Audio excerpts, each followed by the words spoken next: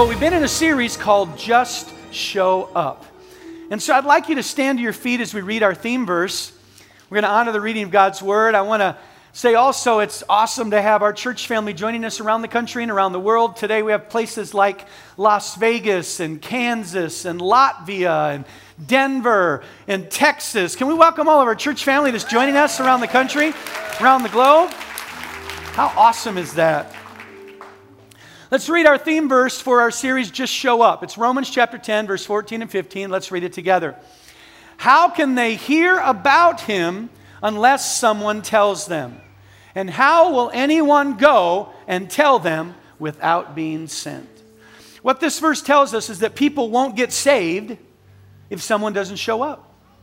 If someone doesn't show up to preach the gospel, they're not going to hear the message, they're not going to get saved. But it also tells us that people won't show up if they're not sent.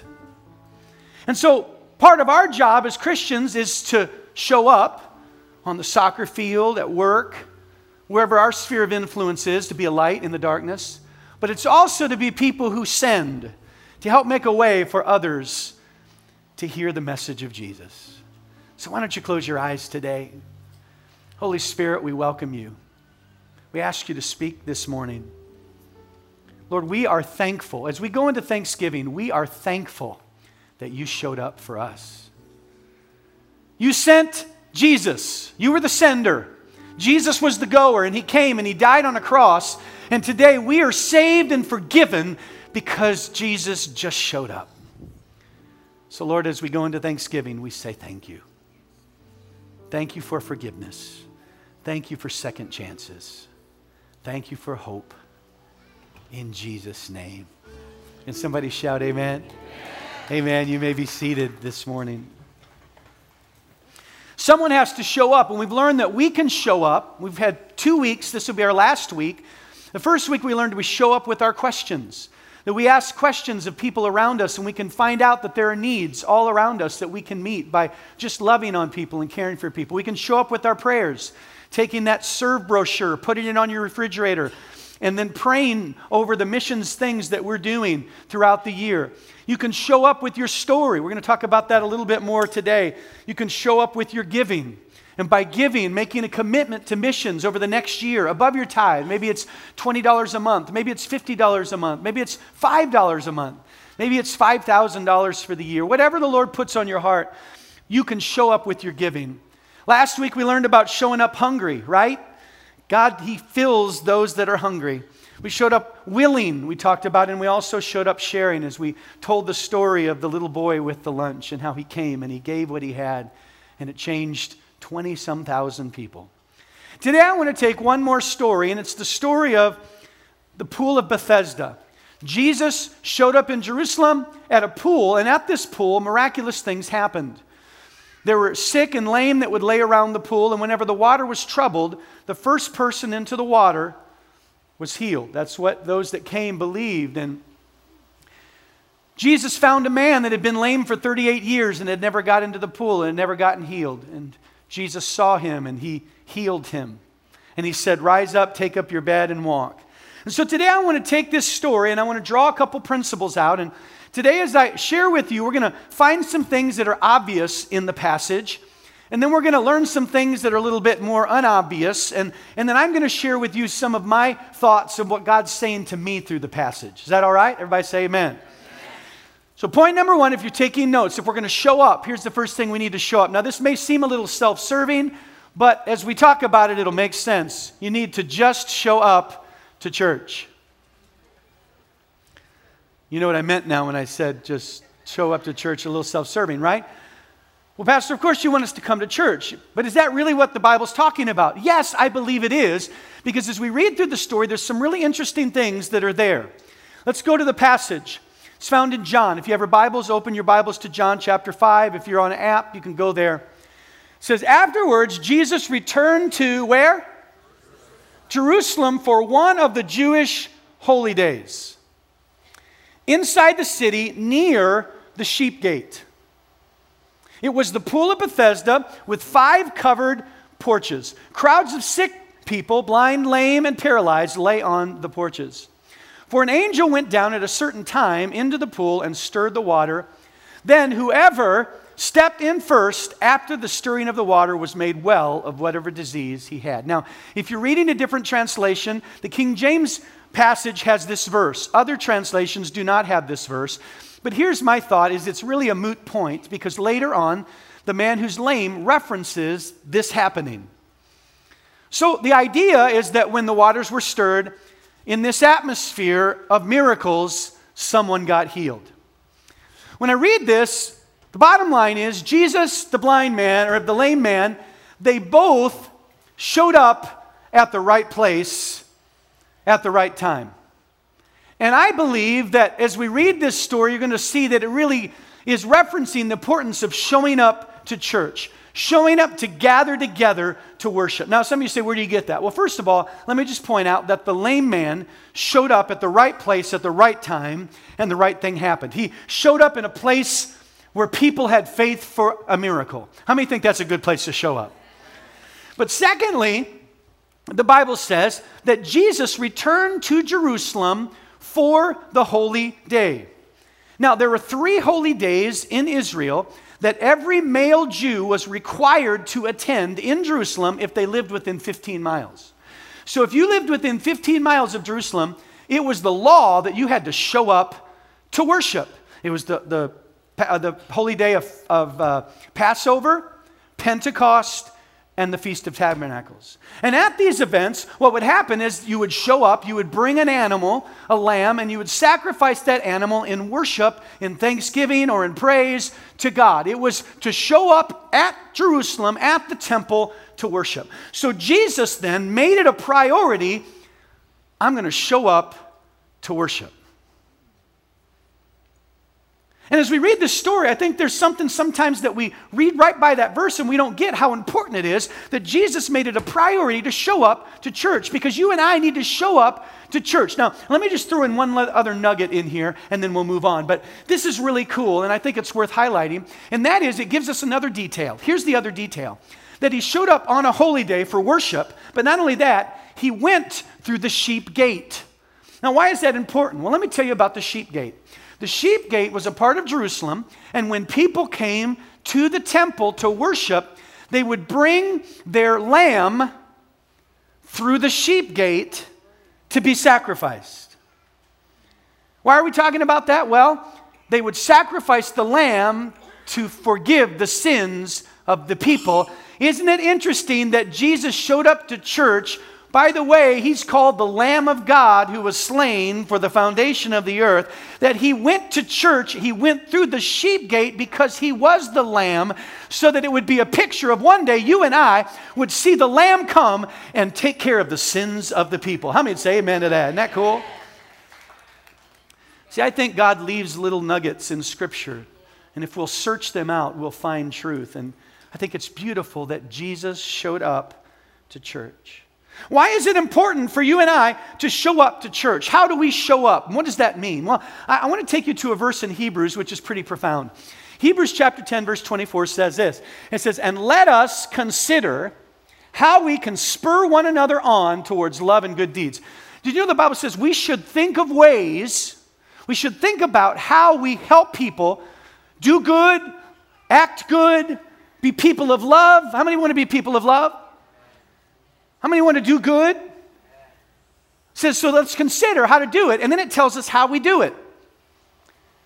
By not giving up going to church. This passage is referring to when the church would gather together. Church gatherings. In those days, most of it was in homes. So he says, listen, if you want to consider a way to release love and good deeds and great things, show up to church. Don't give up on it. How many know that it's easy to get out of the habit of going to church? All the people that believe that can't raise their hand today. They didn't make it.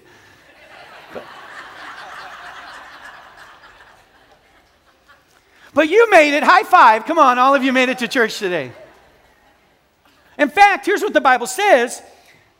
Don't give up on going to church, as some are in the habit of doing.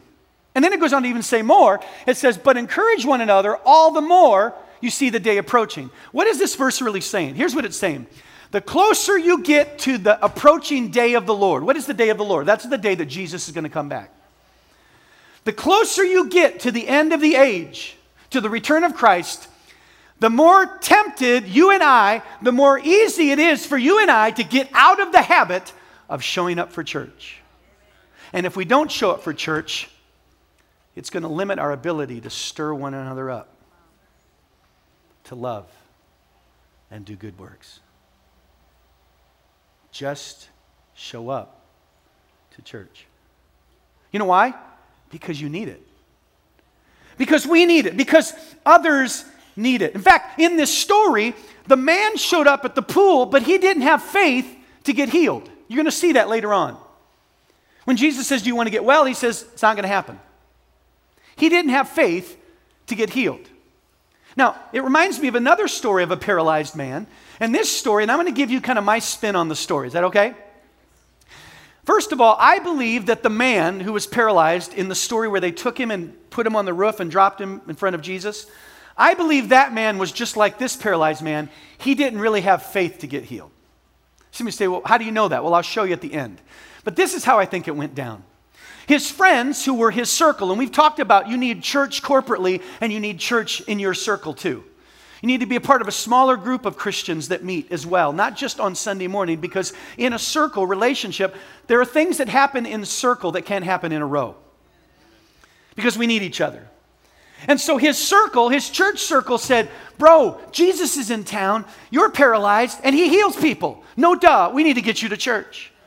But I think that the paralyzed man's thought were, well, I don't think that's going to happen. I don't think I'm going to get healed. I don't know if I'm even going to get to Jesus. Everybody wants to get to Jesus. Probably not me. And they said, no, we're getting you to church. So they grab him, they put him on a stretcher. They carry him to the house where Jesus is at, and the house is so packed, they can't even get in. And here's what I think went down. He said, see, I told you. And they're like, no, you're getting in. We're going to get you to Jesus. So they go up and they tap on people's shoulders like, can you guys let us through? Nobody let him through. So they go, I know it. We're going to take him on the roof. We're going to dig a hole in the roof and drop him down. And I can just imagine the man on the mat going, bad idea. How? And suddenly it all hits him. How are we going to get him in a stretcher on the top of the roof? I mean, it's not like there's stairs. We got to climb up, get a rope, pull him up, and someone goes, I know, duct tape. Now, they didn't really have duct tape back then. Come on, you get a bunch of men together, and duct tape is going to come up in the conversation. So now just imagine, he's like, I don't think this is a good idea. Oh, yes, it is. Be quiet. And they're duct taping him to the stretcher. And so he's all duct taped to the stretcher.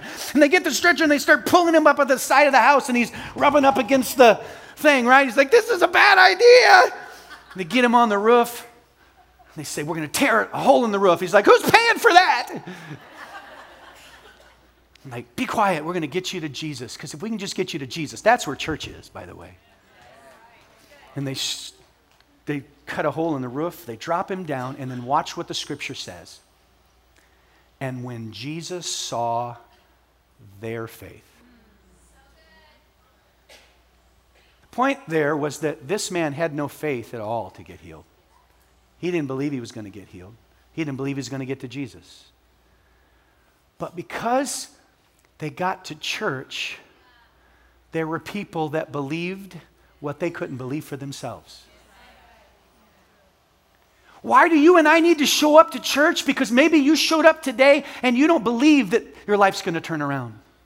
You don't believe that you could ever be healed. You don't believe that you're worthy of being a Christian because you make too many mistakes. You don't believe that relationship can be reconciled. You don't believe that you're going to ever get the job because you're older and you don't have the degree that all the young bucks do. Listen, I want to tell you something. You need to get to church because at church there are people that will believe when you can't believe for yourself.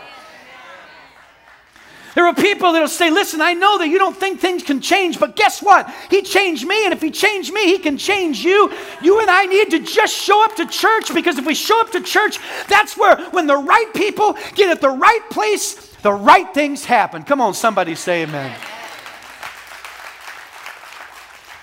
Just show up to church. Well, I don't need to go to church. I have my devotion time. I listen to Joel Osteen. He's that smiling preacher.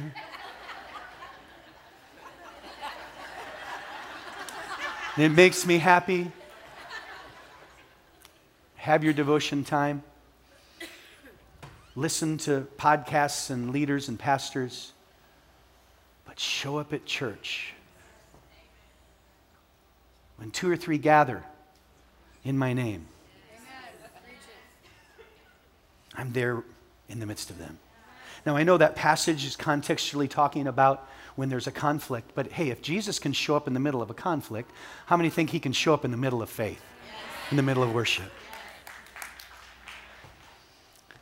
Reminds me of someone who came to our church and they had not been a Christian, been involved in gangs, family wasn't in church, was invited to Higher Vision 7 or 8 years ago. Didn't believe anything could really happen for them, and they showed up, and when they came, guess what? When you come and you don't feel like that you're worthy, when you come and you don't feel like that anything's going to change, guess what? We've already been praying for you. We've already been believing for you. We've already been calling out to God for you. You've showed up in a place filled with people who have a faith and trust in Jesus. And I think when Jesus sees our faith, that it just causes great things to happen. And suddenly, now our faith doesn't do it. It's Him that does it all. But the Bible says without faith it's impossible to please God, because we must believe that He exists and He rewards those who earnestly seek Him. So God always responds. He loves to see faith. He wants to respond to faith. And this person showed up, and guess what? Even though they had no faith for it, when the altar call came, they raised their hand and they accepted Jesus and they got saved. And then a few months went by, and the next thing you know, because they had faith and they were believing, Mom, who'd been out of church for 17 years, showed up and she got saved. Not long after that, Dad showed up to church and he got saved. Not long after that, Stepdad showed up and he got saved. Not long after that, brother showed up and he got saved. Not long after that, this is a true story, by the way, sister showed up and she got saved and her kids got saved. And then the other sister just showed up and she got saved. Because listen, when you show up to church where people have come to worship, you are in the right place with the right people and the right things happen. Even if you don't have faith, just show up because God can do something great. Amen. You ready for point number 2? Here's point number 2. Now, if you're hearing this weird noise on the stage, it's not your imagination. There's a weird noise on the stage. So we're going to work on that for next week. Point number 2. And this is where we're going to dive a little bit into what I believe God was saying to me. Sometimes when I'm preaching, I like to just share with you what I feel like the Holy Spirit is stirring in my heart. And here's the second point, how we can show up. You ready? Show up not just to church, but show up with your mat. What do you mean show up with your mat? Well, let's keep reading the story. The Bible says in John 5, one of the men lying there had been sick for 38 years. Think about that, 38 years. When Jesus saw him and knew that he had been ill for a long time, he asked him, would you like to get well? Now you need to underline that because we're going to go back to that. I can't, sir. There's the thing I told you. He didn't have the faith. He didn't believe it was going to happen. The sick man said, for I have no one to put me into the pool when the water bubbles up. Someone else gets in there ahead of me. Jesus told him, stand up, pick up your what? Pick up your what? Your mat and walk. Instantly the man was healed. He rolled up his sleeping mat and began walking. But this miracle happened on the Sabbath. Guys, if you'll pull that next slide up. So the Jewish leaders objected. They said to the man who was cured, you can't work on the Sabbath. The law doesn't allow you to carry that sleeping mat. To me, it's really interesting because Jesus doesn't just say, get up, you're healed. He doesn't even just say, get up, you're healed, go on your way. He says, get up and carry your mat. Now, what is the mat? What is the mat he's talking about? Well, if you look contextually into the passage and you do some research and study out what a sleeping mat was, basically, I brought a modern day version. How many here have ever used a sleeping bag? Right? This is a sleeping bag. How many of you have ever gone camping and used one of these? This is basically what he was talking about when he said, pick up your mat. One example or definition of a sleeping mat was sheep or goat skin that was filled with cotton, soft cotton, and sewed into something that you would lay and then sleep on. It also could be defined as the outer garment or outer quilt that someone wore. Poorer people who didn't have the ability to buy something or make something like that would take their outer cloak, like taking a big jacket that you were wearing, laying that down, and then sleeping on it. So Jesus said, when you're healed, don't just move forward in your life, but carry your sleeping bag. Take your mat with you. So what I want to do is I want to tell you what I think the mat represents. I can't prove this theologically, but as I look at Scripture, here's some things that we can see in a general sense. You ready? Here's the first thing. What does the mat represent? Why did Jesus say carry your mat? Because your mat is your story. Your mat represents your story.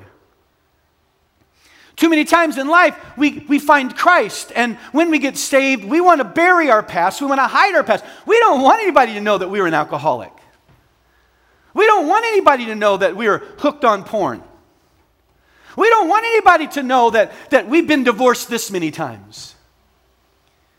We don't want anybody to know the bad stuff we've done, because now we're a Christian and we do good stuff, so we want to hide our past. But I want to tell you something. What Jesus is saying, listen, part of your greatest testimony is your test. Part of your greatest message is your mess.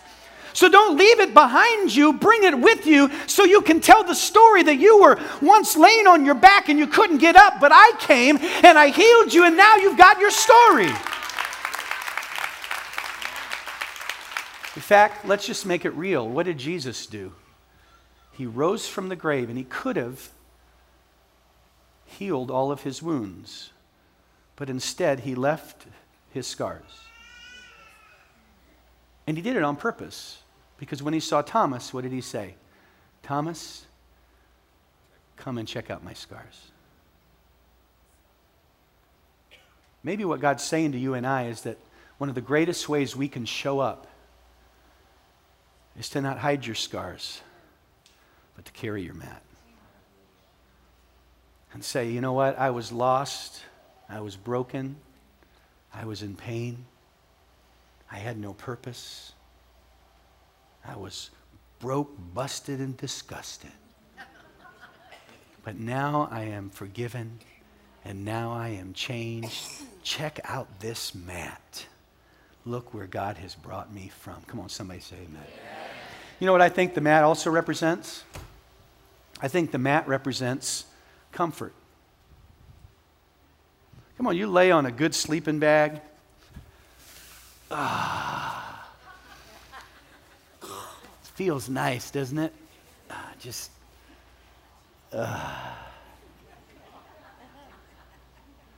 think I might have someone come up and take the offering. I'll let you guys...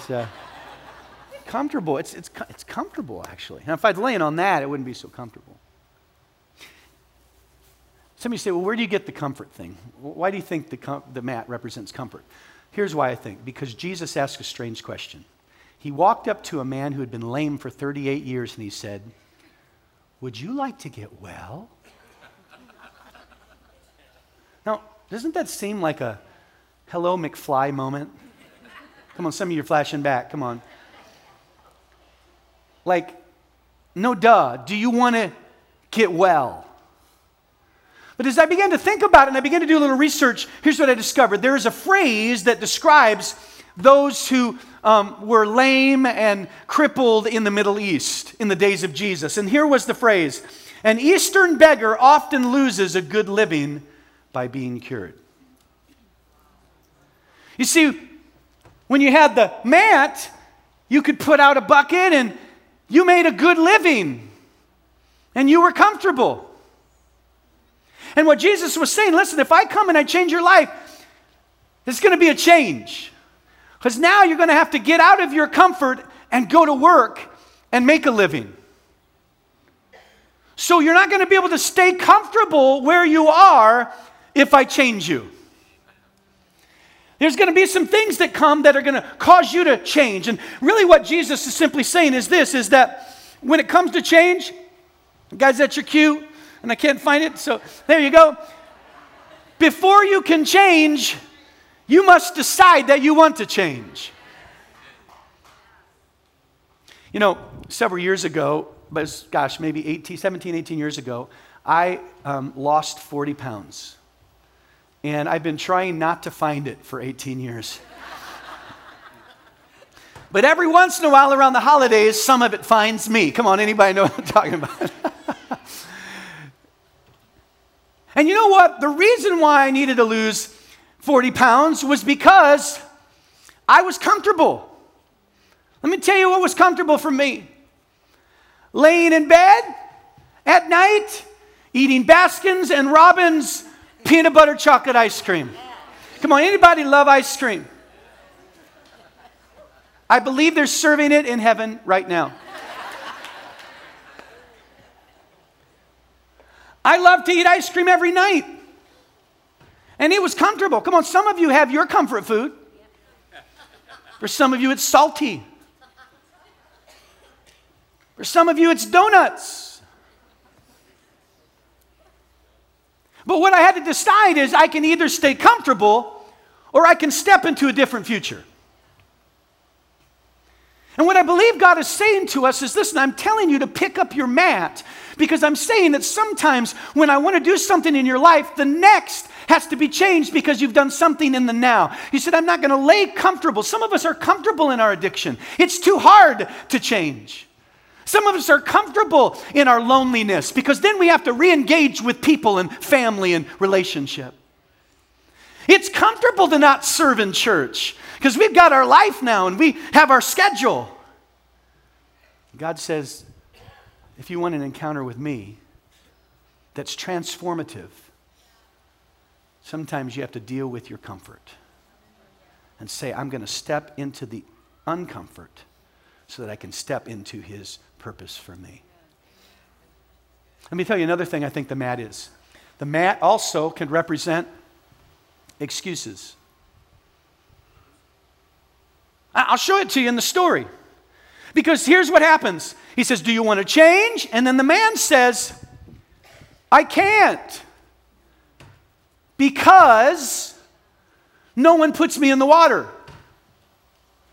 How many people today are still laying in their mat because their life is filled with, I can't because. And I believe Jesus is stirring our heart to say, don't lay in, I can't anymore. Don't keep saying I can't because. Pick up that excuse and say, I'm not going to lay back in that excuse anymore. I'm carrying this with me because I'm changing my mentality. I'm changing my focus. I'm daring to believe that Jesus is calling me to something greater. Show up with your mat. Show up with your story. Show up with your uncomfort. Show up with your willingness to say, I'm not going to walk in those excuses anymore. And then I'm going to give you the last one. And this one might throw some of you off, but I'm just going to give it to you anyway. If you don't like it, send me an email. I'll take another one. Just kidding. I don't get very many of those. Here's what I think the mat represents. A fragrance. Now, some of you go, what are you talking about? What do you mean by that? Well, Jesus says, stand up, pick up your mat, and walk. Have you ever sent your child to camp with a sleeping bag? And 7 days later, they come home. How many know it is unwise to wrap that sleeping bag up and put it in the closet? Because it has a fragrance. Come on, anybody know what I'm talking about? I mean, you go camping and you come home and it has a fragrance. It smells like the outdoors. It smells like other things too. Imagine this man had been laying on that mat for 38 years. Let's throw on top of that it was a culture where people didn't have running water, so they weren't able to bathe very often.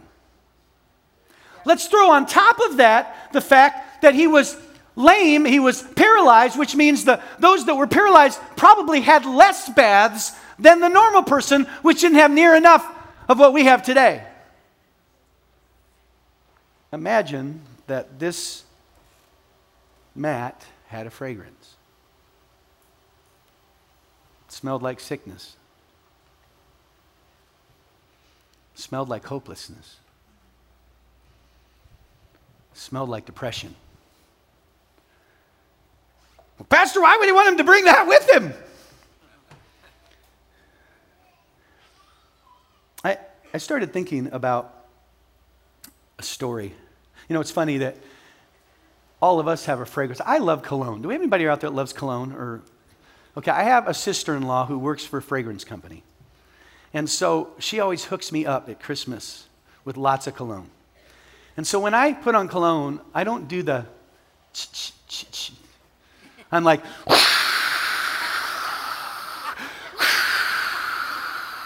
I mean, I love cologne. It's like, I just put it all over. So it's kind of a joke in the office. Becky, who works in our accounting, like I will walk through the front door and she's all the way around the back of the office and she'll go, Pastor Jared's here! Because I have a fragrance. You know, when I thought of fragrance, it brought me to another story in the Bible I just want to touch on for a second. Jesus was in a home and there were people all around him. They were eating. He was reclining at the table, and in came a woman. Just not any woman, it was a prostitute. Something inside of her said, I just got to show up to church. Because, you know, church is where Jesus is. Right. I just got to get to church. And when she gets there, she came carrying this bottle, this ointment. And she broke it. And she began to pour it on Jesus' feet. And she began to wash his feet with her hair. In fact, this little nugget that I'm giving you, my son's girlfriend, Leilani, was one of the only students at Hillsong as a first year. She was asked to speak to the entire student body. And she told this story. And in fact, I texted her and said, can I steal your story? She said, go right ahead, it'd be my honor. She basically said that, she said, you realize that there was a lot of people that day that was sitting near Jesus, but they all walked away the same that they came in. But there was one that walked away that smelled like Jesus.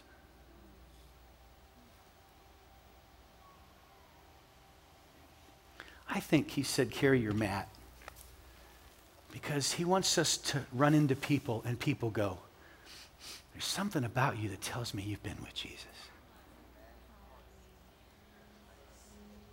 There's something about you that says you've experienced, you know Jesus. And for her, here's what's really cool. It was her generosity. Because here's what she was doing. She was saying, I care about what Jesus cares about. You say, what do you mean? She poured her ointment on the feet of Jesus. And Jesus said this, because remember the religious crowd, they're like, what are you doing? We could take that money and give it to the poor. And Jesus said, no, you don't understand. You see, she's pouring this oil because she's anointing my feet for burial. He knew he was going to die soon, and she was anointing him for burial. And then he went on to say, and everywhere the gospel is preached, her story will be told. I believe what that's saying is that she cared about Jesus and what mattered to Jesus. You see, when we're generous people, that's why we've been asking you to take that serve brochure and consider saying, I want to care about what Jesus cares about. I want to care about some churches in Africa that might need a roof. I want to care about some ministry in Haiti, kids that would never have heard about Jesus, but through my giving, my sharing, I can send someone that'll show up. I want to care about what Jesus, I want to pour out. I want to break this little vase of what I have that's valuable to me, and I want to give generously to what Jesus cares about. And I'm going to tell you, for some reason, that generosity creates this fragrance in our lives.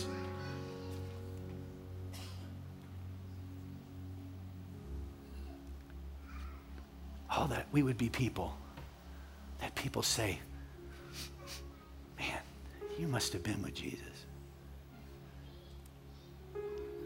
So what I want to do today is, in a moment, I'm going to ask you to prayerfully consider that card, that brochure. Can I see your brochure right there for just a second?